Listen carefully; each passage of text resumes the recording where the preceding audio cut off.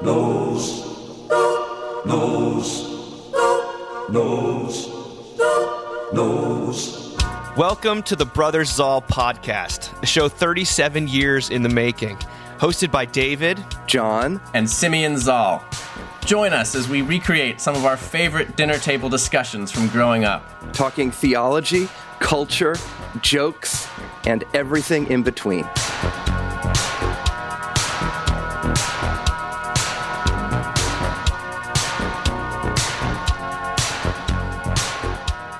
Today, we have joined together, we have come together in the sight of God and other people, actually just our computer screens, to talk about church. The big C church, the little c church, I don't know, whatever people mean when they use that word. It's a loaded one, big time, one that the three of us were just very much brought up in, but maybe not in the way that other people were, come to find out. Well, I think it's probably worth saying that the three of us occupy slightly different roles when it comes to church. I mean, John, you're the head of now, and you've not only you've been in the sort of ordained ministry working for churches for, 10, 15 years now? I've been ordained for 12 years, I think, and maybe 13. And I'm an ordained minister in the Episcopal Church, a priest of the church. You're the head guy now. You've also occupied other roles, like being the sort of assistant. So I had 11 years of being number 2 or 3. Right. And then after all of that time, felt well prepared and it all made sense, and the call came and I arrived here. So I'm 2 years into my first rectorship. It's great. It's a lot more responsibility. Well, Sim, I mean, you've been church adjacent for a long time, but you're kind of more church adjacent than I am, certainly. How would you describe your relationship to the church as it is now? So I am a person who attends a church, church goer, I think is the term. Yep. So although I teach Christian theology for a living, and quite a few of my students, especially in our undergrad degree, are seminarians, ordinands here in the Church of England, through two of the seminaries here in Cambridge. And so I don't feel so far removed in that way, but I have no formal role within the Church of England, which is where I've been based since living in the UK. So I attend local church here in Cambridge. And I do think as a theologian, you get asked to maybe do stuff that I might not otherwise, and speak at weekends away and preach occasionally, that kind of thing. But that's all. But over the years, you've been involved in various iterations of the church. I mean, I think you're married to a woman who used to lead worship at a charismatic church, and then you yourself has been the head of fellowship groups and parachurch ministry things. So you've had a tour of duty, as it were, through different types of things, but never in the ordained or liturgical route, right? That's right. And I mean, like in college, I was really involved in the leadership of my college fellowship group, and I joked that I was a full-time minister and a part-time student at that point. I mean, that was where a lot of my energy went. And we host a Bible study, and my wife is involved in worship still, and Bonnie, and very, very involved, but not in a more direct capacity. Yeah. And then I occupy a very strange kind of my own role where I'm on a church staff. I run Mockingbird full-time, but I'm part-time on a church staff, and I'm a licensed lay preacher in Virginia, which just means the bishop has sort of given me a official license or permission to preach to the congregation.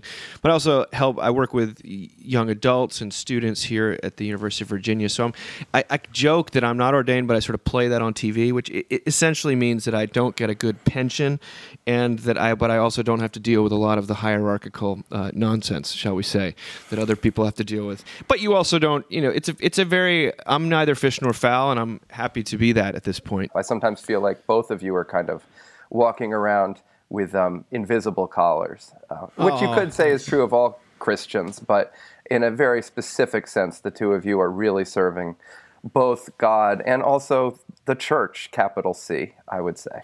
Which can be a real privilege. I don't know how interesting any of that is to those who are listening, outside of the fact that we have slightly different perspectives on something, although the three of us were raised in going to? I mean, how would you describe being raised church-wise? I mean, we're not talking necessarily about the parenting style. I would say that we went to church every week as kids. I recall a lot of sitting there and absorbing the language, but being kind of bored, though recognizing that our father had a real gift in the pulpit and that he could sort of make you laugh. But it was an obligation.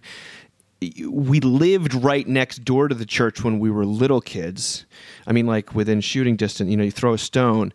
And then as older, we had different houses, so there's a little bit of a remove. But for the most part, church was a fact of life, if not a particularly exciting one, but also not a particularly traumatic one in any way for me. Correct. How would you guys describe it?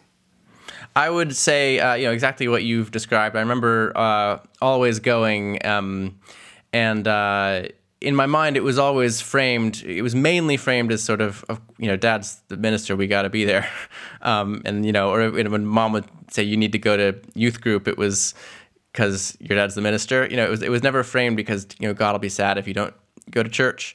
But we were certainly there. Yeah. Just to be supportive of our father and his work. It was like we go because our dad is the minister, not so that we can make the minister look good, but so that we can be supportive of our father. You know what I mean? Yeah. It just felt like that's what we do as a family to support dad. Yeah. Mm-hmm. Yeah.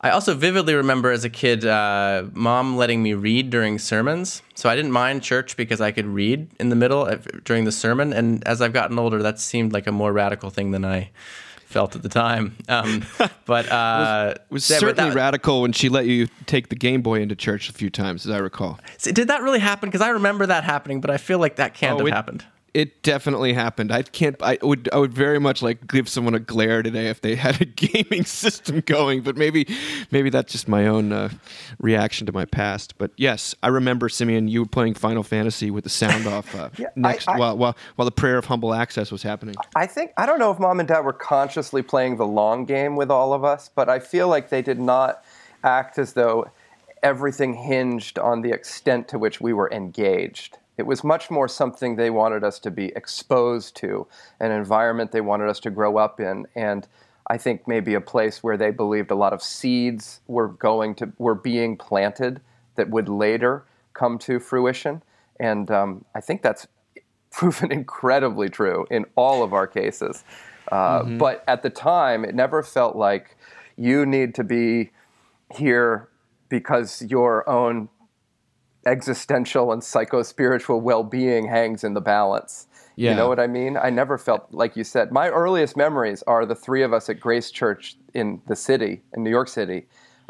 And Mom would have the three of us on the pew, or maybe, Sim, you weren't even there yet. It was just David and me, and she had a roll of Lifesavers. Lifesavers, please don't wait. Life's the juicy flavors make your mouth feel great.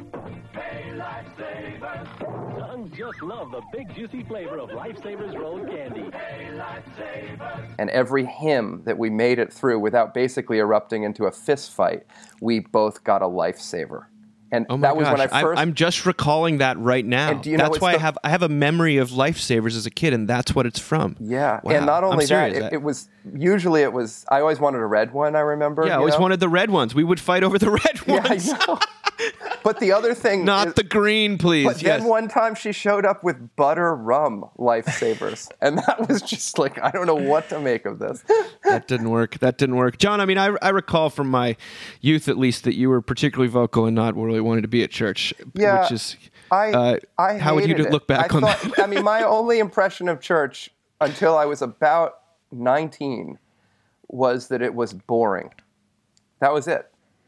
I had no sense of how anything we were doing on Sunday morning in any way factored in or related to day-to-day life experience. It just, to me, they were just two parallel tangents that never overlapped or had any sort of point of, cross-section or anything. So at no point were your ears open to like what was going on, even though you were there every single week, essentially, at least until you went off to boarding school. If people in Sunday school asked me things, I remember getting into a fight with Janet Broderick as a little boy, and she still tells this story, that she was teaching me Sunday school all those years ago at Grace, and it was the story of the widow's mite. and I was arguing that $1 is still more than a penny. And I must have been 4. And the other thing that was the hardest part for us looking back, and now I'm in these battles with my own daughter, was getting dressed up. For us, in our tradition, it was a relatively formal experience, and we were made to put on ties. And I'm convinced still to this day that the clip-on tie was invented for mothers to better be able to get their children off to church, I think that's probably true.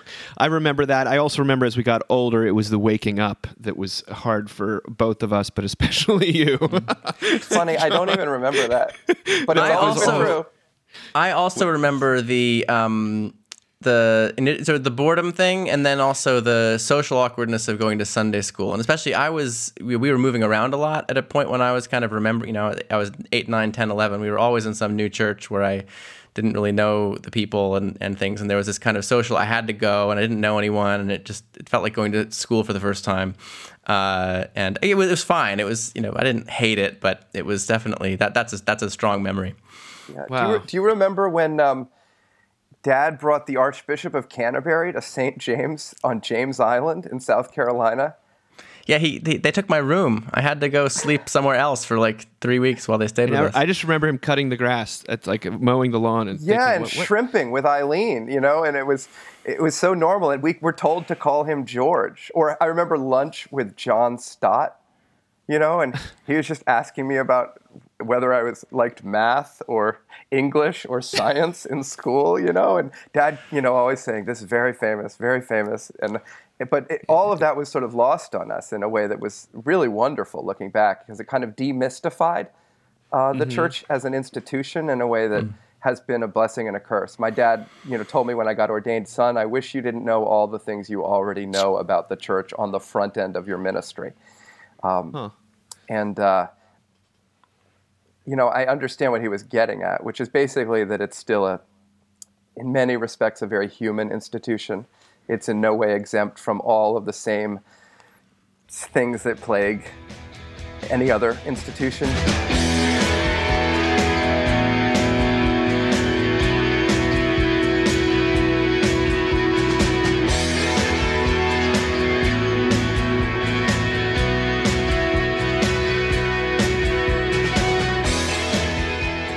As I've gotten older, I've realized how rare our experience of church was. Because a lot of people who grew up going to a mainline church either just find it completely irrelevant now, a sort of an interesting curiosity about their past, or they grew up going to a more sort of evangelical or sort of strong or even fundamentalist church. Legalistic. And they hate everything it stands for, and a lot of their life has been lived sort of in response to that. And yet we had neither traumatizing nor particularly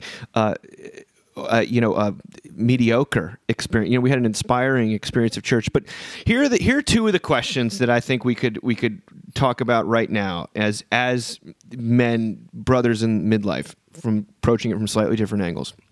The first is, why? My friend of mine wrote a book recently called "Why Would Anyone Go to Church?" And he's a guy in Canada. It's a great book. Kevin Mackins is his name.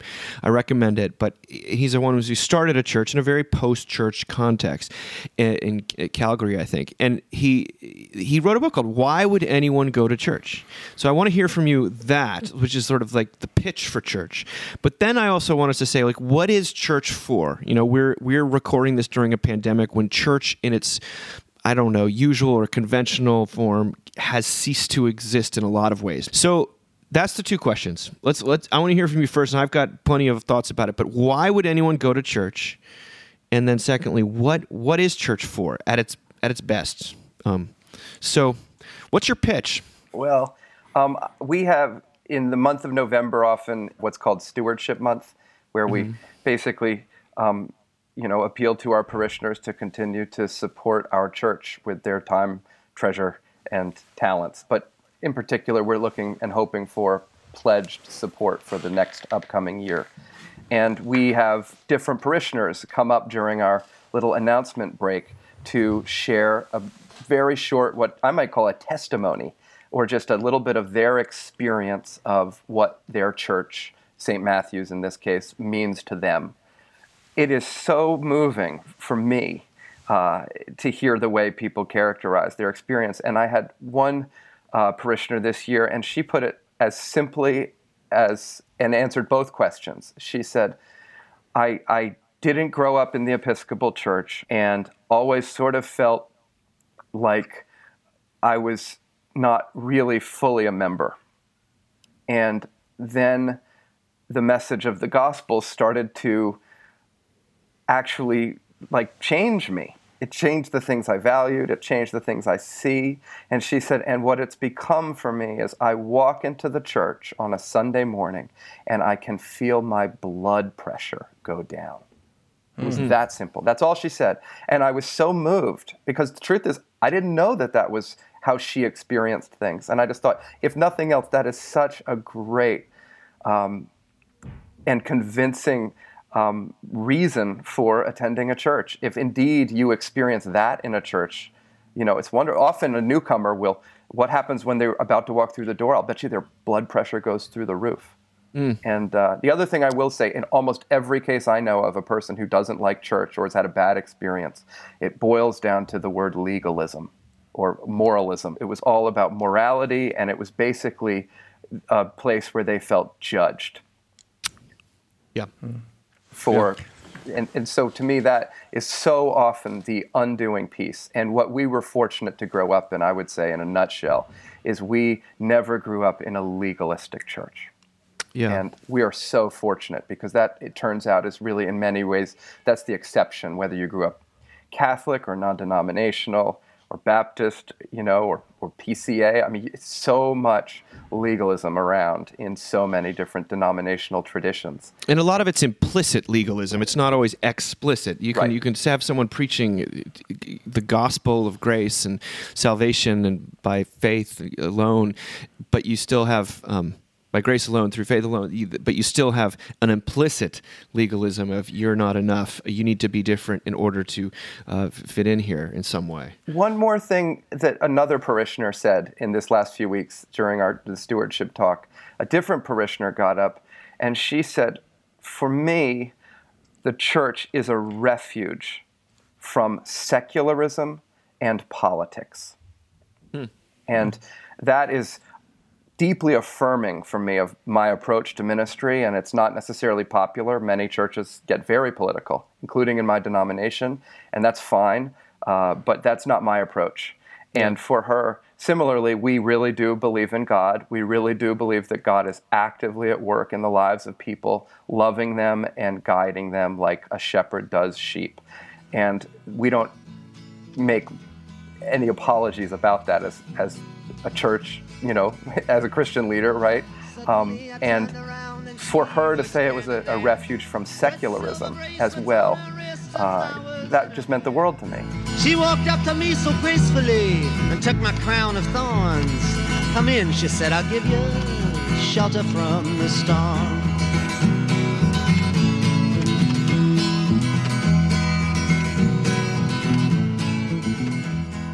What about you, Sim?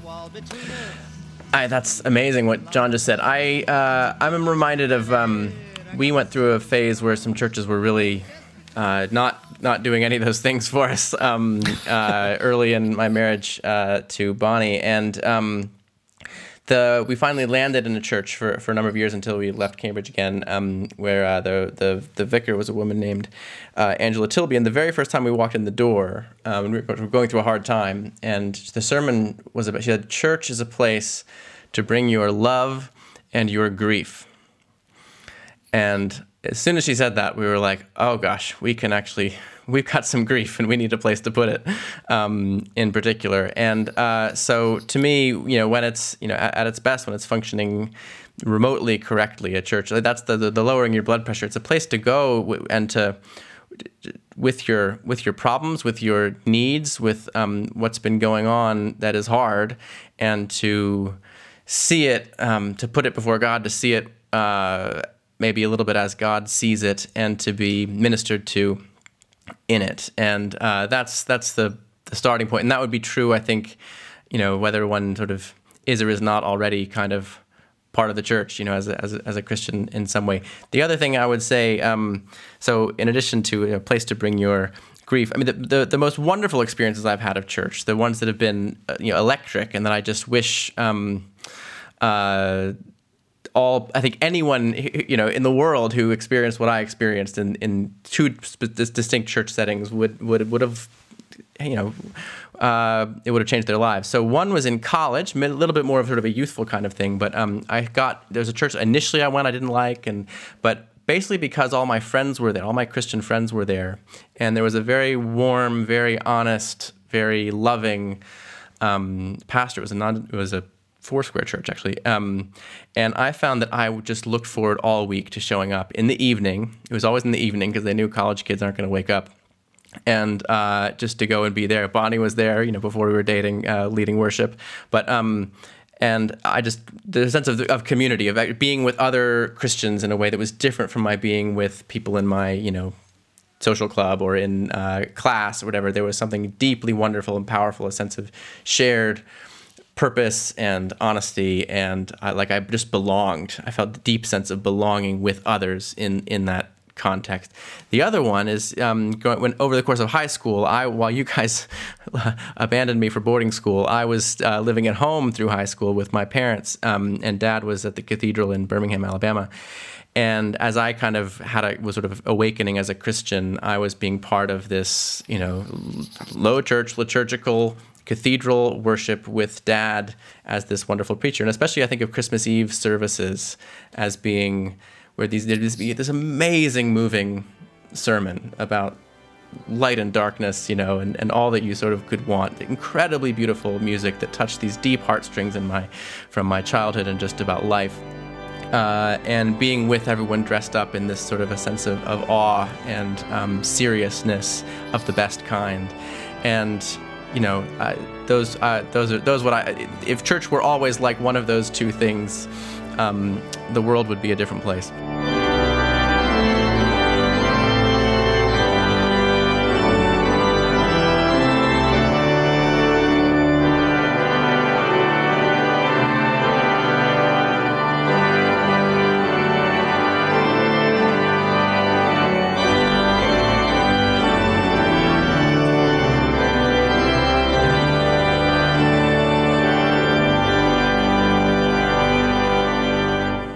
Yeah, I remember I think it was Marilyn Robinson, the writer, made some kind of observation about how the phrase Christmas and Easter Christian, that someone who comes to church only on Christmas and Easter, shouldn't be a pejorative as it sometimes is in church settings. And if you're a minister, just a public service announcement, never ever use that phrase in public. It only makes people feel self-conscious. But she said the reason that perhaps one of the reasons that is the case, that people tend to show up on Christmas and Easter and not the other days, is that those are the days that they can be basically assured that they're going to hear some good news. Like that they're not going to get a ton of, the preachers, the headlines that week, or they're going to hear something about the old story, they're going to hear something about Jesus, they're going to hear something about God coming into the world and, the salvation, the forgiveness of sins. And I thought, and maybe if that's not conscious, then at least it's working on people subconsciously. And just something religiously positive, right? Yeah. People associate Christmas with a good, positive, upbeat message, and Easter too. Yeah, and I think that there's really something to that. When people ask me why you would go to church, which I do get asked about sometimes, though less than I used to, I think. Is I say a couple different things. One of the things, in the book Seculosity I wrote, I talk about how church used to be the place where you could, your clergy person was your forgiveness person. And we all have so much stuff that we're accumulating, so much shame, guilt, simply misapprehension and anxiety. And as Simeon, you said, it's a place to bring your grief as well as your love. But it's a place what do you do with all of this? Do you simply, funnel it into your workouts, or do you simply simply projected onto your spouse, or is there a place you can actually take these things? And I don't think it's any accident that as we've lost that central clearinghouse for forgiveness, that people have then funneled it into all sorts of less, I would say, healthy avenues, and it kind of comes back to bite you all the time because everyone's trying to manage their guilt with everything they're doing.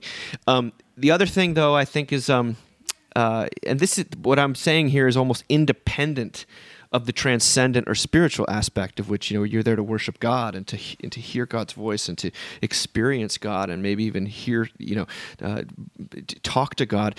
But I think simply it's a vehicle of gratitude. And a church that is lowering the blood pressure will be a church where somehow you walk out every week feeling grateful. You get in touch with some kind of more vertical perspective or eternal perspective, something to which it transcends the whatever the inner game of tennis or the culture wars. Some sense of like we're born and we're dying and life is full of trouble and God loves you still and He loves you so much that here is His Son.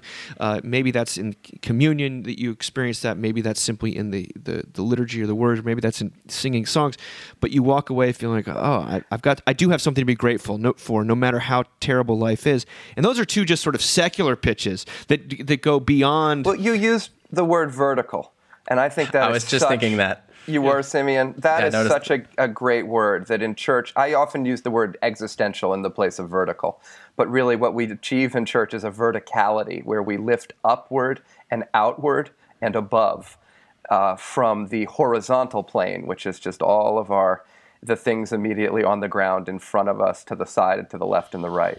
And I find that good church is almost as good as it is vertical.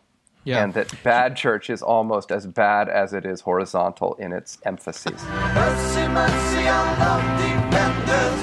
Have pity on the love pretenders. A little help for all life's losers. A little truth for the mind abusers. Ooh, I hear them praying in the heavy church. Do you guys remember when we were growing up, I think in the bathroom in various of our houses, there was this amazing print, probably one of you have it or something. Yeah, the Norman Rockwell? The Norman Rockwell. Explain where, it. It's all these people walking across in front of a church in New York City, I think, and they're all looking down. It's St. Thomas Fifth Avenue. It's St. Thomas Fifth Avenue. I knew you'd know. They're all looking down, and then the person is putting they're putting the message up on the message board in the little white letters, and it says, "Lift up thine eyes." And it's just so brilliant. And there's a stream of pigeons representing the Holy Spirit, city pigeons flying over their heads, and they're all looking at their feet as they. But a place you can go to lift up your eyes and to realize that your eyes have not been lifted up this whole time, this whole week. And today you could that was, the late 60s that he was making that. And today everyone would just be staring down at their phones. But there's no same posture. There's the same posture. It actually hasn't changed that much with people holding devices. Yeah, I remember Will McDavid described it one time as like, say you're sitting in a library and you're studying a book, and all of a sudden some beautiful, beautiful song comes on, and like at first you can ignore it and you're still, and maybe it gets a little annoying. Then finally the it's so compelling that you sort of stand up, and you're not like making a conscious decision, but you stop what you're doing and you listen. And I think that's it's kind of a straightening up almost of that's the gospel's such good news that it can have that power by the Holy Spirit. David, Simeon talked a little bit about those two formative experiences, but what about yours, Dave? Where does this material because Simeon, I think, in fact, even though he's the youngest, is the first one who really gained any personal traction, as I see it, with the faith, and then kind of converted both of us from the bottom up a little bit. Well, yeah, I think it probably informs my own, what I would call, at this point, very radical low churchmanship, and that like my best experiences of church were in small groups and at summer camps. And now I get to be a part of a wonderful congregation, and it's a beautiful, thriving Episcopal church here in Charlottesville, and I got to be part of a church plant in New York that while it didn't work out, there was something very beautiful and fragile, but also precious about it, and even transformative. And then I was also part of another church in Manhattan that I was full of outcasts and weirdos, and it was just wonderful in a lot of ways. But I would say that my induction into the church was outside of the occasional transcendent moments as kids, and I remember those Christmas Eve services myself. I also remember summers when our father had a summer chapel gig out in the Hamptons, and I remember that being sort of a very fun, a different vibe of church, and having lemonade outside afterwards. And there's just being positive experiences of this, and not as many cringeworthy things as I've sort of experienced as an older man. But I was part of a small group that took me in when I was going through a very difficult breakup, and I was talking to a therapist about it recently, and she was just saying I was constantly making excuses for this because I was a little embarrassed about who I was at that time. But she says, it sounds like you really encountered a truly welcoming and like kind of safe community there in a way that I hadn't. And one of the things when I talk about to my students of my college students is they go off into their careers, and most of them, for at least the first couple years of their career, they do not go to church. They just, because Sunday's the only day they don't have to work. And that's changed maybe a little bit pandemic-wise. I don't know. But I always say, like, the pitch I make to them is I say, let me tell you, 6.5 days a week, all you're going to hear from the world is do more, be more, try harder. You are what you do. Get ahead, climb that ladder, et cetera, et cetera. Or you're way too far down on the ladder. There's no hope for you. You're going to end up in a ditch somewhere. And I say the church at its best will be the one place where you can be guaranteed that you'll hear something a little different. You'll hear something. Some grace is so rare in the world, and maybe that's what you mean, John, when your parishioner says a haven from secularism. That's what I consider to be secularism, is this booming voice of the law of you are only as good as you are able to make your life, and you're only as happy as you're able to engineer for yourself, and you only have as much as you're able to take. So that, to me, I guess I experienced in that small group a little shred of, and my quote-unquote secular non-church friends, they all sort of bailed. They abandoned me when I was going through a tough time. So I experienced an element of church there, and there was music, and there was prayer, and there was some Bible study, and it was that. I don't remember what the content was. I do remember listening to some Tim Keller sermons and those being very important. But I don't remember the content so much as the emotional, Simeon, the affect, that sort of Holy Spirit. The second thing is I worked as a youth minister and worked as summer camp for 5 years, and the experience you have of Christian community in that regard, where you watch people come alive, boring people become interesting, scared people become confident, ugly people become beautiful, unpleasant people become friendly, and never by being told to. You just hear I was at these evangelistic camps where the basic gospel message was being proclaimed really to teenagers, but what was really happening, as well as that, was that you were becoming a church, and you sort of always wish you could stay there, and people had to then go back into the world. And so, but once you've had that enough, it's not just a bunch of people living together. It was living together under the sort of the word of the gospel that was very transformative for me. Even though I was working for this organization, it was ministering to me more than I think anyone else. Wow. So those are two experiences I'd give. Yeah. Mine similarly, remember my college girlfriend dumped me, and because I had not had alienating experiences of the church growing up, felt, well, maybe I'll try this. I'd already explored a lot of other avenues, like I was the leader of the Zazen meditation group at Kenyon College. I'd taken classes in becoming a Reiki master, I kid you not, and kinesiology and all kinds of New Age, Eastern stuff. I basically wanted nothing to do with a spirituality that looked Christian, the one of my upbringing. But eventually, when the girl dumps me, I go back to a service of morning prayer, but my parents weren't there. And I opened up the prayer book, as we do, and we said the prayer of confession. And it was a prayer that I had memorized as a youth, like as a kid. It had been every Sunday of our upbringing, but I didn't, recall it at all. And as we got to the part, we have left undone those things which we ought to have done, and we have done those things which we ought not to have done.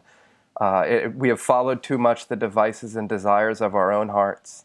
That line, for me, in that moment, I thought, how the hell does this ancient book know and understand the pain I'm feeling better than I did up until a moment ago when I read it? And for me, it was like all of these old, like I use the word seeds that had been planted. Here was a prayer that in some weird way was a part of my inner archaeology from my childhood. Yeah. That in that moment went from being the equivalent of boring content to being deep insight and understanding. It conveyed understanding of me in my pain and explained it to me. Even though it wasn't like a revelation about God, and I did find after it, I just felt a little better. But it was more that this is a place where the pains of my heart are understood and being addressed. Wow. With love. And that is basically both the beginning and the end of the story, Oh, take me to church. I've done so many bad things that hurt. Yeah, take me to church, but not the ones that hurt. 'Cause that ain't the truth, and that's not what it's for. Yeah, take me to church. Oh, take me to church. I've done so many bad things that hurt. Yeah, get me to church, but not the ones that hurt. 'Cause that ain't the truth, and that's not what it's for. Well, let me ask you guys this then, because, right now we're living in a time when, especially the expression, let's face it, of church that we grew up with is increasingly rare, if not on life support. And the numbers of the mainline church in America, there's a lot of hemming and hawing about it, but it's basically on its very last legs. And I don't think there's some wonderful examples that I'm very proud to be a part of, but there are more charismatic and Pentecostal versions of it which are booming. There's Roman Catholicism, which seems to be doing very well in certain areas. But what we grew up with is fractious and feels a little irrelevant. But our father, a couple years ago, had a tongue-in-cheek list of things you can do to shrink your church as quickly as humanly possible. And then he also had a list of things you could do to grow your church, because people are always looking for these sorts of things. What's your vision for any of what I've just said? How would you shrink a church? How would you grow a church? What is the future of the church? Why does it go wrong so terribly wrong in so many cases? And what was it about it that we've all just described what was going so right? Or is it completely just a mystery? Sim, what do you think? Well, so a couple, I live in Europe where those dynamics seem even stronger, even more sort of inevitable or something like that in some ways. And I also in the Church of England, the exact kind of thing that we grew up with, which I would call a sort of a low church liturgical with an evangelical theology, prayer book, but anyway, that doesn't really exist over here. If you're low church or evangelical, you have a projector screen and not much of a liturgy usually, and if you're anyway, using the prayer book in a more traditional way, you're definitely in a different place on the candle. So I feel like I'm in exile from the church that I grew up with. No church I've attended since moving to England in 2004 has been anything like what I grew up with, and what I think you guys probably produce. Something much more like what we grew up with than exists most places, on a Sunday by Sunday basis in your churches, and that's a great sadness of mine that I don't, the kind of church I really feel I most belong in, I don't get to go to, and doesn't really exist much. In terms of how to grow a church, so I'm very sympathetic, and this is part of where John and I maybe have different views. I think that a lot of I assume that I will get extremely little out of a sermon when I go to a church, just from experience. I've just learned to assume that the sermon is not going to be the thing that will probably help me, in a given week when I go. It might. But I'm a long way from the kind of really transformative preaching ministries that I grew up with. And so what I consistently sort of do get something out of, and I think a lot of people share this, has more to do with music. Basically, I think a lot of people actually get their blood pressure gets lowered from the songs they sing.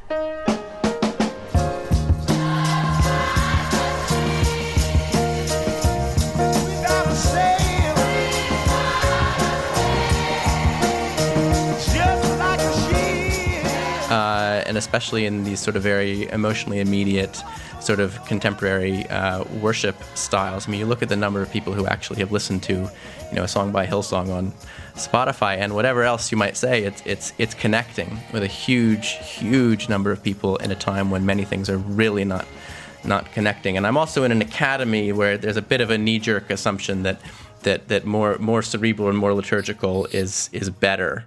And I sort of say, well, and yet every single one of us is here because of a much more emotionally immediate ministry at some point in our past.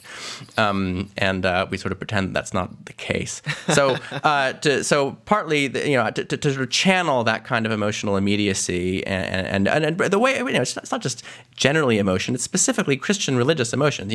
You see it, it's like Christmas carols. You read, they bring traditional Christology and classic texts, and they bring them to life emotionally for you. That's why they're so amazing. The hopes and fears of all the years are met in thee tonight.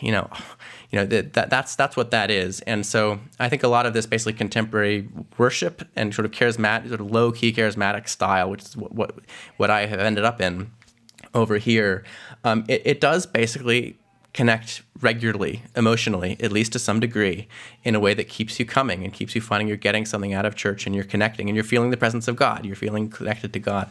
And so one way of looking at what I've done with my life is to try to at least help channel those kinds of energies and impulses and insights and help them deepen their theology, to do better with suffering, to avoid legalism, to be better preachers, to not fall into certain kind of traps. So if I can help produce theology that will maybe help train ordinands, and so on, to be able to take those advantages and deepen and extend them and bring out the deep intellectual and artistic and cultural depth of the religion and those kinds of things, but as an addition, not as a replacement. Because I still think fundamentally people like to make fun of, Billy Graham sermons about, what are you going to do when you die, and preaching the law and then preaching the gospel in a very traditional sort of heavy-handed way. But honestly, that stuff at its best still is so powerful. And so helping that be its best self, I think churches like that are where my hope currently is. And yet, even as I speak, I feel a nostalgia for what we grew up with, which had a lot of that, but it communicated the subtlety. And like you, the prayer, I was teaching the prayer book. We were talking about how the 1662 Holy Communion service in the Book of Common Prayer in the Anglican tradition is a kind of leads you through an emotional sequence in a very profound and subtle way. And actually, the exact prayer that you were just recounting, and that it was so important for you, John, we were talking about how it is so beautifully calibrated to allow someone compassionately to see sin without feeling judged. That the language, we aired it straight from thy ways like lost sheep. It's communicating compassion, like you're dumb. It's not saying you're bad. It's saying you're dumb like a sheep. That all very subtle harmonics of the language there are working to help you, in addition to your past and your childhood, to be something you can really connect with. And so if we really lose that, so for me, and we were in that class, I'll just start going to the next section without even having to look at the page, because I have the whole thing memorized from childhood and high school. Yeah. And I wish there were more of that. I find that's an enormously sturdy, powerful, rich, resonant deposit that has kept my faith alive and interesting for a very long time, in a way that I find it very hard to see how we'll get back to that sitting in Europe where very few people go to church anymore. I know you're with me, and you are for me. You've been behind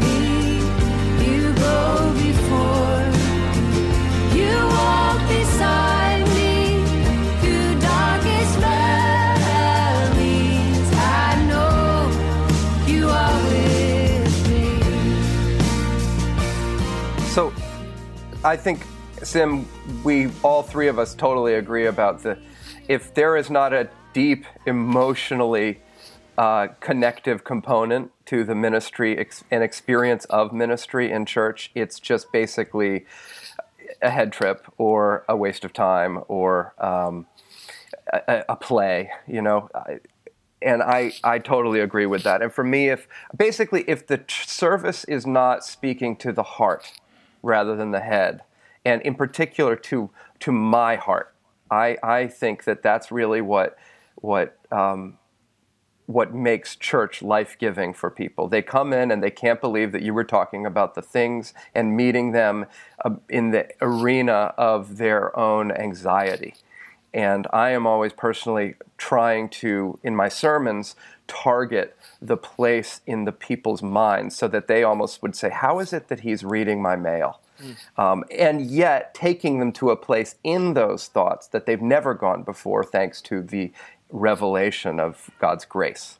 So that's, to me, very important. If we're not actually speaking to real life, it's basically a head trip or a sort of play acting. It's like playing church. There was an old Bishop Moore, I think in New York, who said, for years, I put the worship of the church ahead of her Lord.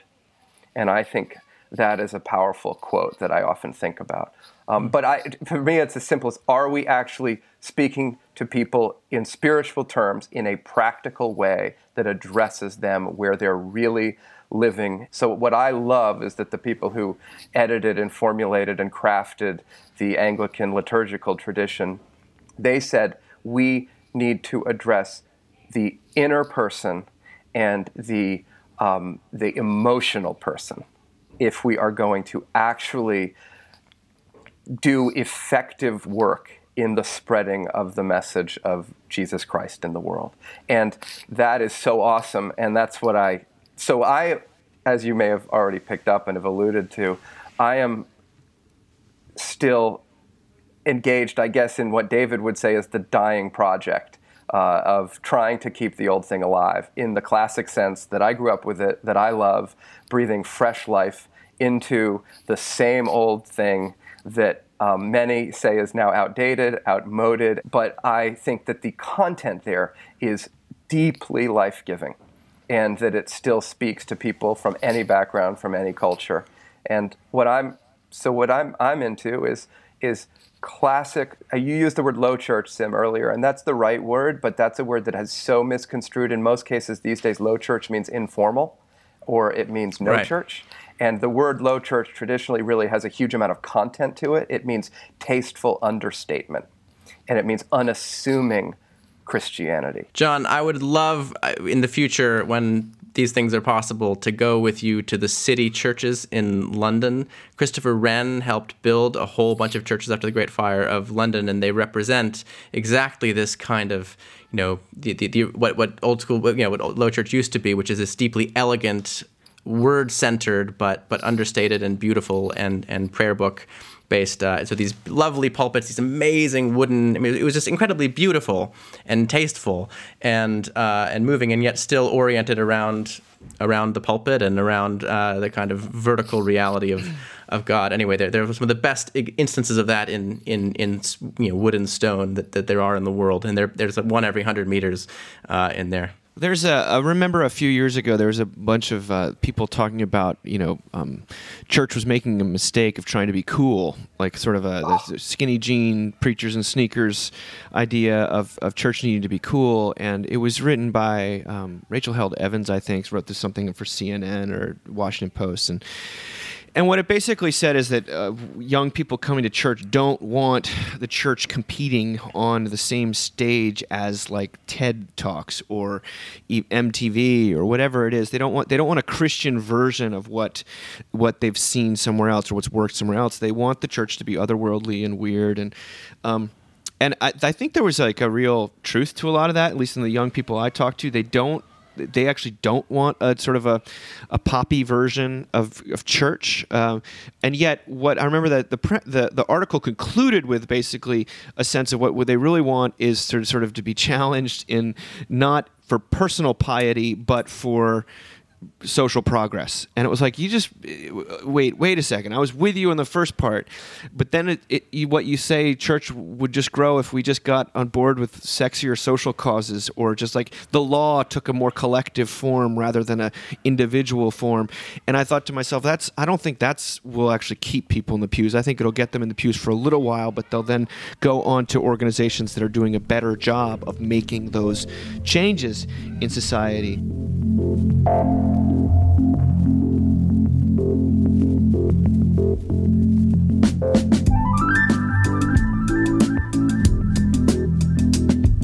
One of the things that we've talked about a little bit and alluded to, or I think, but it's something our father once said in relation to church, and he says that the gospel of God's grace for sinners, as it mediated by the Holy Spirit, is always at odds with institutions. It will always be at odds with institutions, that which seeks to basically confine it, concretize it, draw boundaries around it, and make it into something that's replicable and deliverable. And I will say that I have found that to be true, that the gravitational pull within the churches that I've experienced is always against the grace of God and toward a safer expression of kind of morality and predictability. And as I've gotten older, I can sympathize, I can even empathize, because I have that own tendency in myself.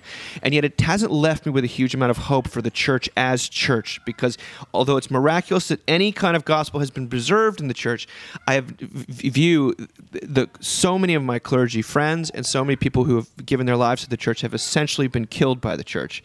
And as you get older, the body count mounts. And I'm not just saying that as something that... Can you give an example, though, Dave? Because I think just an example where the church is an institution and the grace message have been seemingly pitted against each other.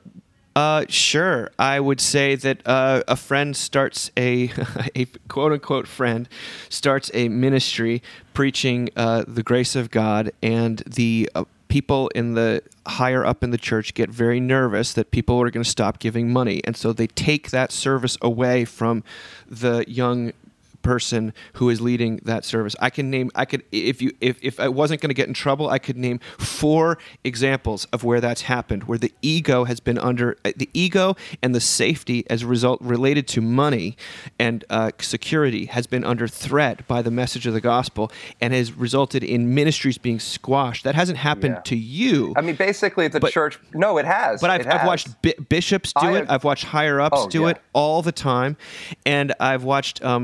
There's never a sense of... the church protects itself first and its message second, and hopefully the two are not at odds. Yeah, that's what I mean. I know I'm getting fired up, but that's what as the years go by, I think, I'm so glad I'm not ordained, because... It's been my experience too, but I wouldn't use the word always. Okay. That's all. All right. And that sounds like Dad. I do believe that when I said earlier...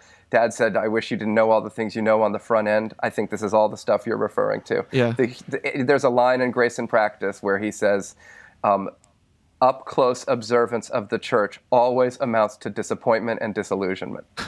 And that is something I always buffer new members of. I say, come, get ready. You're going to love it, but you're going to be disappointed at some point. Yeah. And that's the moment when we need you to stay to keep the message alive. That's what Nadia Bolz-Weber used to say in her newcomers classes. Rather than at the moment where you become disillusioned and disappointed, you think that's the moment when you need to leave. Right. That's beautiful. Dave. Yeah. Yeah, that is. I've seen it too. And my question is how. Well, there are two things. One, like the logic of that at one level is just to despair, basically, about institutions. Yeah. Or to sort of the kind of what do we then do instead question. Start your own institution. Just for example. Just kidding. I'm joking. That's the problem of the Reformation in a nutshell. There are cases for staying in regardless, or for fighting for the institution, despite the reality of what you've described. But it makes me think of another line from Dad, and I think a really important and one to bring in with this conversation is he's, I think the line is, maybe I'm just projecting it or making it up, but that soteriology always trumps ecclesiology. Yeah. And this So is good. So the message about salvation and real need, real salvation, real help is always needs to be the center. And where it ceases to be the center, where ecclesiology, where church for its own sake becomes the center, that's where you get these forms of decadence and control, and just like with anything in the world, it's whereas a lot of the best ecclesial institutions are kind of products of soteriological focus and emphasis, and it also gives you a way of maybe also getting through. What if you don't? Partly, and John, I would go to your church more than any church in the whole world. I would rather be going to your church on Sunday. That's more me, I think, than anywhere. But it doesn't exist where I am in the same kind of way. But that principle that Dad said is also freeing, because it means that any church can be great, no matter what it's doing in terms of its style or its liturgy or even its theology, if it's really preaching a saving message that really helps and emotionally connects. And that has always been my actual principle for deciding sort of where to end up with church. If I'm helped here, I can deal with all the other stuff. And if I'm not getting helped, even if everything else is exactly right, in the end, I'm going to have a hard time. So what do you guys think of that as a Totally. kind of principle? I'm with you. I agree. I think it's a good principle.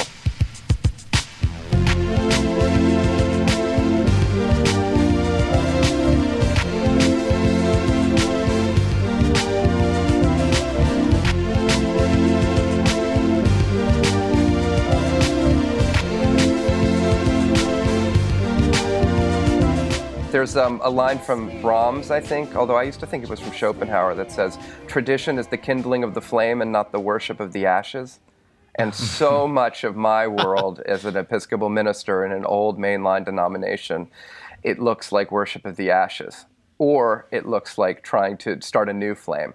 Yeah. And that's often where... So it's tough. It gets to the point of like a little bit, what is the point of a sermon, or what are you leaving church with? And one of the things, when you say soteriology trumps ecclesiology, one of the things I hear is that, we have the joke in our church that there's a type of Christian who's very fired up and excited about, kind of kingdom building, or they've got a very sincere faith, and they come to our church, and the first Sunday they love it.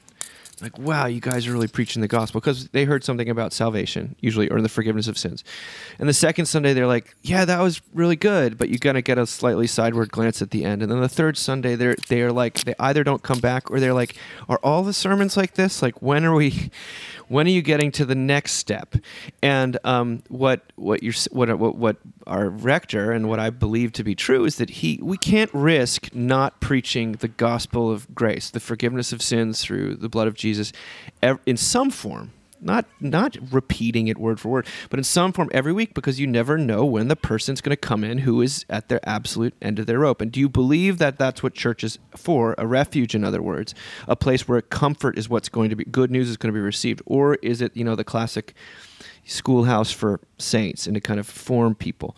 Now, it doesn't mean you can't instruct folks in whatever you form them spiritually, and there are avenues for that. But I don't know if it's the actual church service. I know when I go into a church, what I care. Yes, I care about the music being good, though sometimes I like some misfits and some bad music up there, because it means that it shouldn't be too perfect if it's really the gospel. But I want an engaged preacher or someone who's up there who I think believes it. It doesn't have to come through the preaching. Maybe it comes through in another way. But if they've got a really high view of human capability and human holiness, as we've talked about in another episode, some high anthropology, they'll start to resent the people there, and you can always pick up on that, even if it's not there. They're resenting you for not coming enough, for not giving enough, for not believing enough, whatever it is. But then there's lightning that strikes when you find someone who's humble and actually loves sinners, and their sermons can be gobbledygook almost, and you can still receive something from them, some sort of compassion, some kind of heart connection, some sort of Holy Spirit thing, because you get the sense that they actually believe this for themselves, not just for the people in the pew. And I think I just poo-pooed the church as this dying thing, and I think, but when you encounter that. I also think it's important to say there's a real difference between England and America here. And we tend to think Europe is just 10 years ahead of America or 20 years ahead of America. And I think actually there are a bunch of different factors, so that what really connects culturally in the UK is very different than often what people respond to in the US. So here we have a lot of sort of people who got burned by the church growing up. And when they experience a beautiful and somewhat mystical, vertical, very classic form of Christianity that they never encountered because they only experienced sort of dumb Christianity, they're often incredibly smitten. And then separately, you have in the UK a culture where I think warmth conveys an enormous amount of revolutionary approach to life, where like inviting people to supper is like an incredibly daring and radically gracious move that you do not typically encounter on a daily basis. And so culturally, we're dealing with a lot of different factors and not just a sort of timeline of what it looks like when secularism takes root. And people growing up later too. There's just in general people not having as much time to ask the deeper questions, I think, is a true thing. The culture of distraction is a very real factor. I don't have any kind of sense that the gospel will become less trenchant or urgent. It's more some of its expression. You said earlier, like, we need to preach the gospel, and because we never know which week it's going to be that the person's never heard it before. Yeah. And I would say we do know. It's every week, and nobody. That's great. And it's not that we're only doing it because there might be a newcomer. It's because every week there's a part of us that needs to be reconverted and reminded of God's grace. What is Richard Rodriguez says? I bring my inner atheist to church every single week. I don't need it. Yeah, or Sam Shoemaker. Everyone either has a problem, is a problem, or lives with a problem. All I say to my congregation is, grace is at the center of everything we do, and if we can't ultimately peel back the layers of our motivation in any endeavor we have in the church and find that grace lies at the heart of it, then we need to rethink the thing. And I just always try to sort of reprioritize things around that central theme. And I really think that's what makes the Reformation so great, is that it put grace front and center as the primary issue that the church was trying to wrestle with and convey to the world.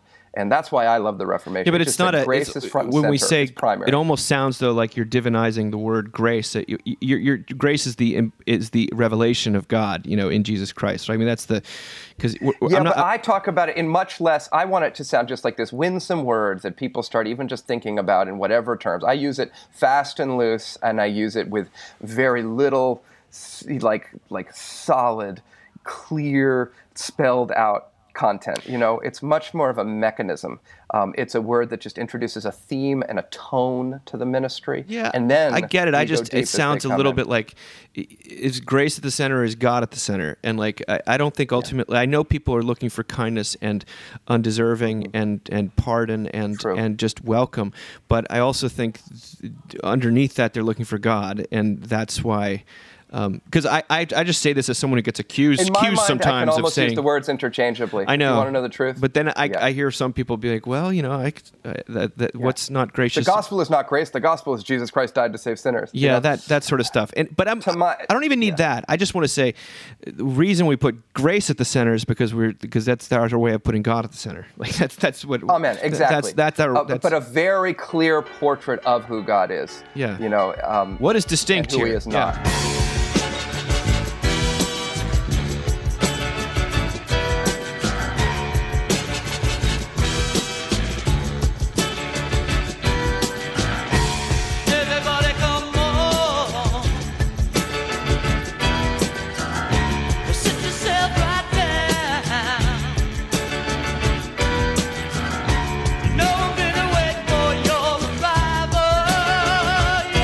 Come on, go ahead and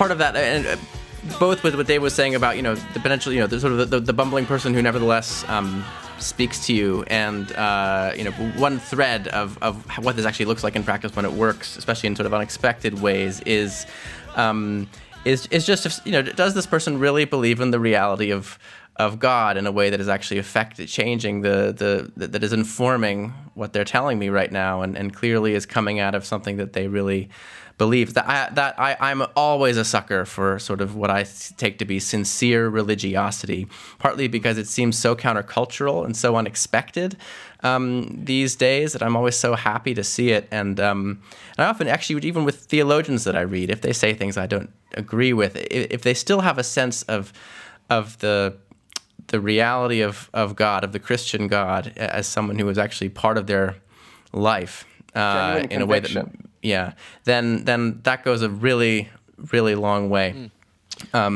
for me, and it often is a better heuristic than their theology. In terms of whether I find that I can get something out of what they're saying. That's so what just I always tell throwing that in. I always tell kids, if they can't find a church that sort of preaches, that both embodies and preaches grace, then find one that just embodies it and listen to other sermons, because that's going to be a lot more rare than like. To me, that's why I always say go to the church that just sticks to the prayer book and gives you communion, and you'll get the gospel at least that way. Yeah. So find the shortest sermon. I would say that in my also personal experience, John, which you asked about earlier, I've been more directly ministered to, like the voice of God coming through someone who is unassuming and unsophisticated and lame, you could even say, than I have by someone who has all the credentials and checks the certain boxes. True. And usually because that person catches you off guard. It's not That interview on the Mockingbird Sportscast with the chaplain from the Falcons. Yeah, it's not a new formula. so- It's the absence of a formula. Yeah, exactly. John, say what you mean by that. I think Ethan interviewed the chaplain for the Atlanta Falcons, and the guy is just so sincere, so sweet and kind, so open and vulnerable that you just want to go and try to become a member of the Atlanta Falcons just so that you can be a part of his ministry and get him to Skype you during coronavirus.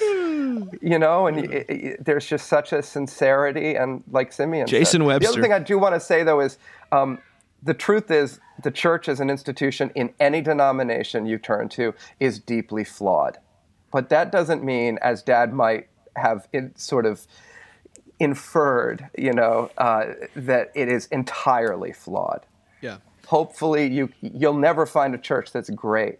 And it's really important to experience committing to something that's not perfect. And that's a lot of what the experience of church is and should be for people. At the same time, if there's not a part of you that loves it, you can still probably find better than that.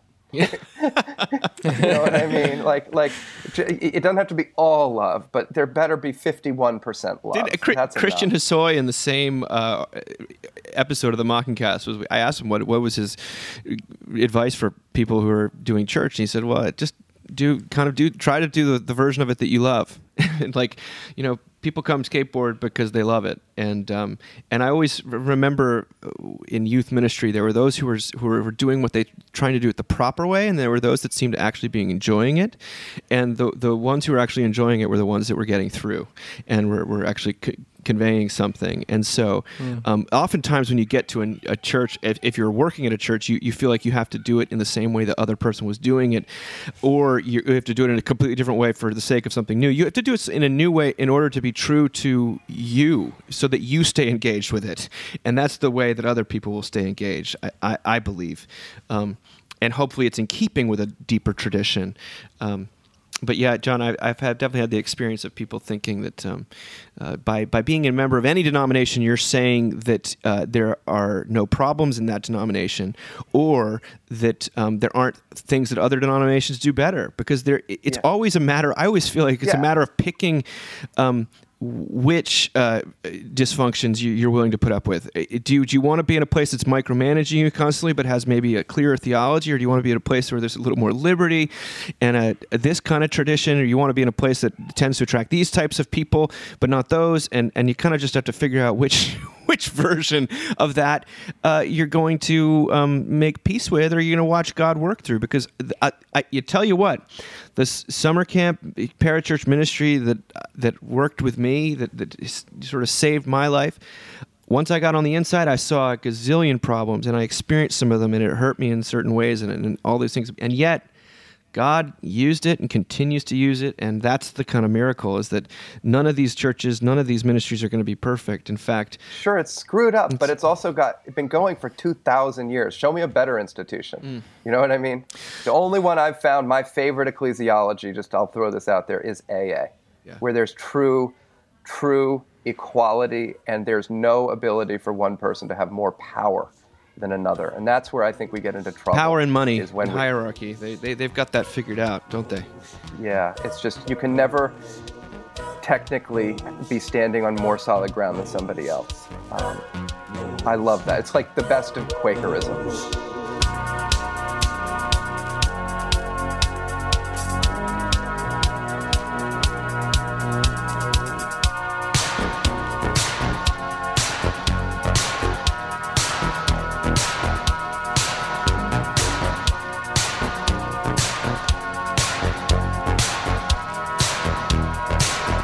I've never felt I had much luxury of choice in relation to church, and I've constantly been sort of dealing with whatever options are sort of around me immediately. Maybe other people feel that way as well. And if I think too hard about it, it makes me wish I were, in places that are where I would really want to go to the churches in the way that I grew up with and everything. But I have found the kinds of things, just someone who actually is kind, someone who actually cares about what they're saying, where God is really in some way understood to be a reality. Those things have gotten me a surprisingly long way. I would say, in terms of images and So George Eliot, the novelist, wrote a novella pretty early on, and she had gone through a quite kind of intense evangelical phase, I think, earlier in her life, and wrote this remarkable novel where I think the standard view is that she'd lost her faith at this point, but she writes as if it's the most profound novel of Christian conversion that I know. She's an incredibly psychologically insightful person, really sympathetically getting to the heart of how a woman in great distress in a terrible marriage, who has her own self-destructive problems, gets genuinely helped by the new curate in town, the new minister who's arrived, who's come from Cambridge, where he's been influenced by Charles Simeon in an evangelical direction. But the key to the guy's ministry that George Eliot draws out so beautifully is that he himself came into ministry out of his own brokenness and out of a particular sin that he committed. It was very serious. And so he is able to communicate to her at the key moment. She has all of her walls up, and yet she's in absolute agony. And he is able to communicate to her that he understands and that he is sincere and that he's not judging her or turning her into a project. And the result is that when he then presents the gospel in a relatively conventional sort of way, it completely changes. Rather than just being dead, dry words, it completely changes her life. And so that kind of principle, there's something about a kind of authenticity and humility from life and a sense of the reality of God's goodness that turns you outward towards others, that when I find churches that have that, they're the ones I go to. Wow. John, what do you say? I'm just going to throw out a few movies that I think deal with a lot of the themes we've talked about. I'll start lowbrow, and if you haven't watched The Book of Eli with Denzel Washington, especially the conversion of Mila, what's her name? Jovovich? Is that her name? Yeah, I think so. The girl who starred in Forgetting Sarah Marshall as well. Anyway, she's in it, and she's just plays this young person who encounters a Christian with deep convictions and has total conversion, and it's a wonderful movie that just makes Christianity so cool, and yet really, I think, holds to the main things in a fun you're talking action. about Mila Kunis, yeah. Mila Kunis, Yeah. that's it. The character of Mila Kunis as she encounters the blind sort of kung fu protector of the last Bible in the world of Denzel Washington, is very cool.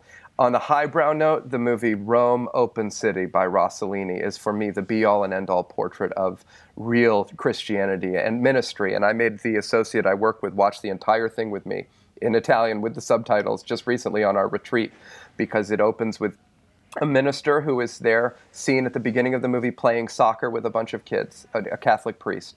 And by the end, you realize he is in the deepest trenches of life, and is a wonderful man, and conveys all of the depth of the Christian message in his own witness that is human and deep all at the same time. Then there's another one like it called Letters to Father Jacob. It's a Finnish movie. I highly recommend it for a portrait of ministry. And then The Bishop's Wife. If people, everybody's seen It's a Wonderful Life, and it's a wonderful movie.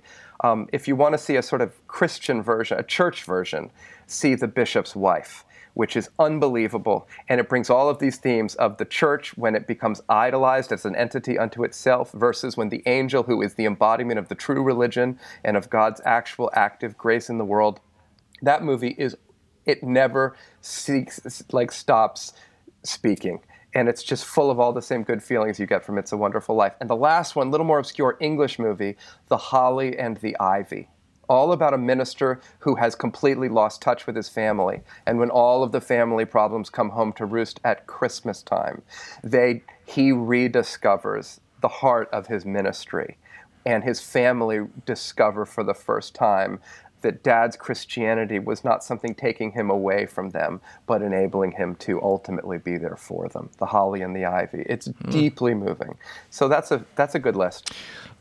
That's a great list. I'll say one more current film. I mean, there's The Apostle, which is an incredible vision of an actual sinful evangelist who through whom God delivers people as well as he himself, which I've always found to be powerful.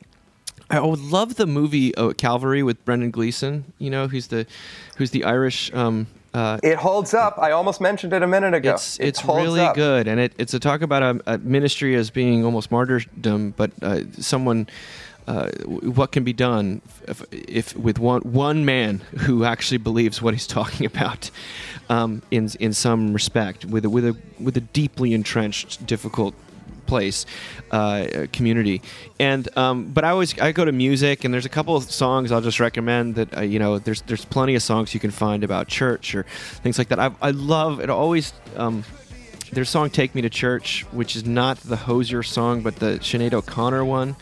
Where she sings. I mean, Sinead O'Connor's got a very strange relationship with the church, having torn up the picture of the Pope, and now I think converted to like Shiite or Sunni Islam something. But she wrote a song called "Take Me to Church." I've done so many bad things it hurts. Yeah, get me to church, but not the ones that hurt. And then there's the believe it or not, Bob Dylan, who's written a lot of great songs about Christianity and about Jesus. But his son Jacob, who is the head of the Wallflowers, that band, One Headlight and 10th Avenue Heartache from the 90s, he had something happen to him, and he wrote a song called Hospital for Sinners, and it's fantastic, and it's from a Wallflowers record that came out I think in like 2012, and it's like kind of a bluesy song, but all it is about church. Listen till you drop, then ask to be saved. If it's a comeback you want, then get your hands raised. There's more than a few on nearly every map, more than a couple alone on this path. You ought to be in one when you beg your way back, cut off at the knees, at its feet you'll collapse. Hospital for sinners. Ain't no museum of saints. It's a hospital for sinners. Ain't no museum of saints. Well, all right. I think that's it for this time. Quite a lot there. Talk to you both real soon, and thank you so much as always. Bye, guys. Nose.